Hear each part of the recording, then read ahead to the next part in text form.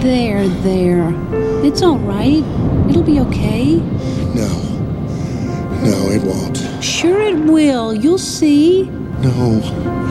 I promised him I'd never let anything happen to him. That's a funny thing to promise. What? Well, you can't never let anything happen to him. Then nothing would ever happen to him. Not much fun for little Harpo. And that's from Finding Nemo. And think about your own childhood growing up. Did your parents allow you to explore in the playground, or allow you to ride a bike and maybe have some friends over or go to their house with reasonable caution? Or did they micromanage everything you did? Oh no, it's too dangerous. You can't cross the street. You've got to stay here. Rather than teaching you how to carefully cross the street. I know we had a big street near us, Reservoir Avenue, growing up, and it wasn't near a reservoir, it was in a city. And I know that it was really scary for me as a little kid, but then I learned how to cross it, and we went to the traffic light, we crossed it. Did your parents let you explore? Did they let you date?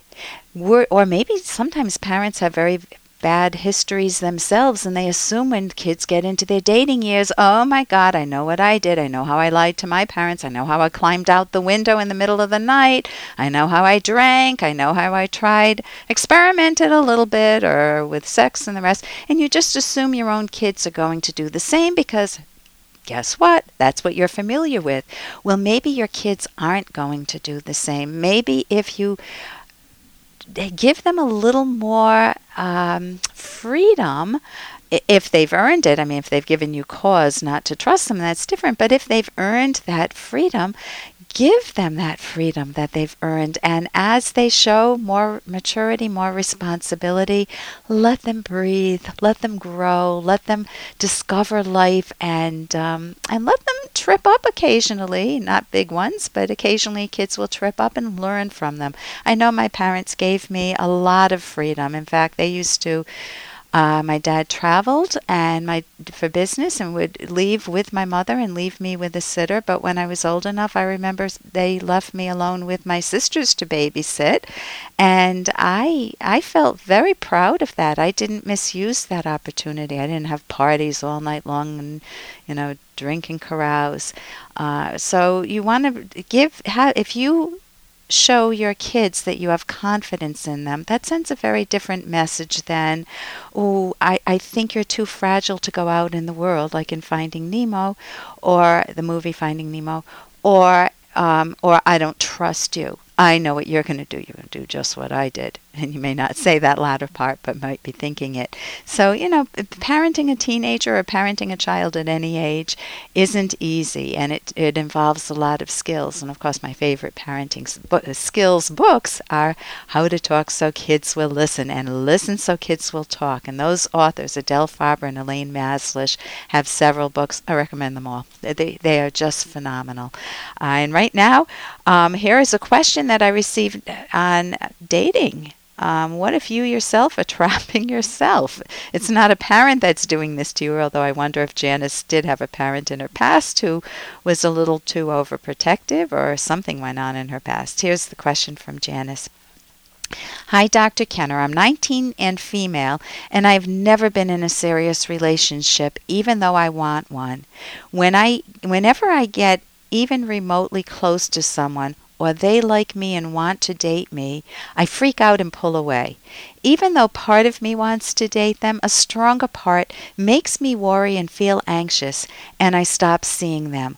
What can I do to stop the panicky feelings, and why are they happening? Janice, how do you stop those panicky feelings? Your second question is first, why are they happening? Ask yourself that lovingly, gently. What's going through my mind? There are two parts of me.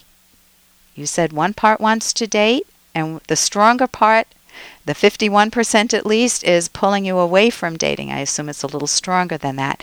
And we have a skill in therapy we call exploring your ambivalence, or exploring those two parts. And you ask yourself, you take the stronger one first, the negative one. Don't date. I can't date. It makes me feel too anxious. Something terrible is going to happen. And nail it. put it into words. Figure out what is underlying my anxiety and causing it and driving it and robbing me of a romantic relationship. And so you explore the negative part first. And for example, there are many different skills you can use in cognitive therapy, but one very simple one would be just to take a piece of paper and a pen, and for 3 minutes to let that part of you that freaks out and wants to pull away talk. Write it down on paper, because putting things on paper makes it a little more objective for yourself. It's more tangible. You can hold it. Like thinking about a pretty new dress is one thing, but actually holding it in your hand or trying it on is very different. It's the same. You try on your words. So let's say you do that experiment and you say, well, what if when I date he rejects me? Or what if he sees through me and sees all my flaws? Or what if I don't like him, but I feel trapped with him? How can I say no to him? I don't like hurting people. Or what if we end up having a relationship and he cheats on me like Dad cheated on Mom? I couldn't bear that type of pain. You gather all those thoughts in your 3 minutes, and honey, if it goes for 4 minutes, 5 minutes, 6 minutes, let it rip. Whatever you want to expose your anxious thoughts, because when you expose them, you shine a light on them, and then you can talk back to those thoughts. So let's say that you had some of the thoughts I was just talking about. The next step would be to understand that every one of those thoughts has a reasonable answer to it that leaves open the possibility of you dating.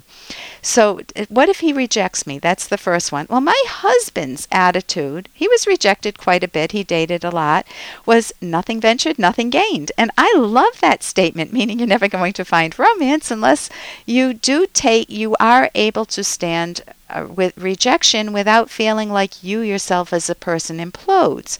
That's a self-respect issue, self-esteem issue.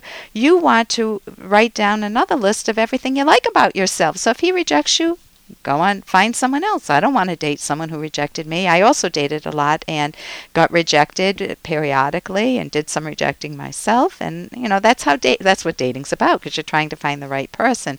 What the second thought, let's say you had the thought, what if he sees through me and sees all my flaws? Well, man, my husband saw flaws in me. I had a nervous laugh and probably still occasionally do. And I'm so glad he mentioned it, because I can grow from that feedback, and I have grown from it.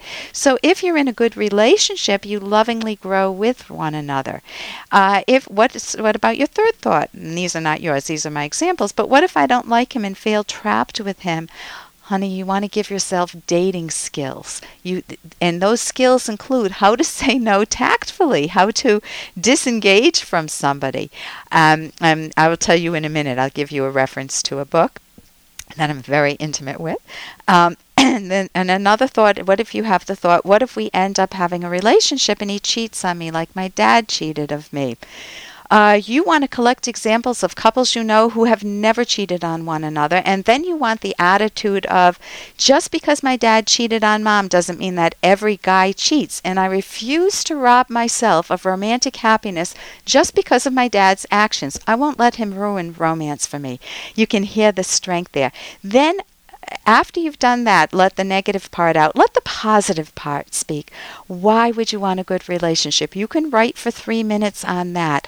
I'd love a good relationship. Life would be more interesting. We'd have fun together. The book that I recommend is a book that I wrote with Dr. Ed Locke, which gives you tons of romantic relationship skills. It's The Selfish Path to Romance, How to Love with Passion and Reason. You can go to selfishromance.com or my website, drkenner.com. I'm Dr. Ellen Kenner on the rational basis of happiness.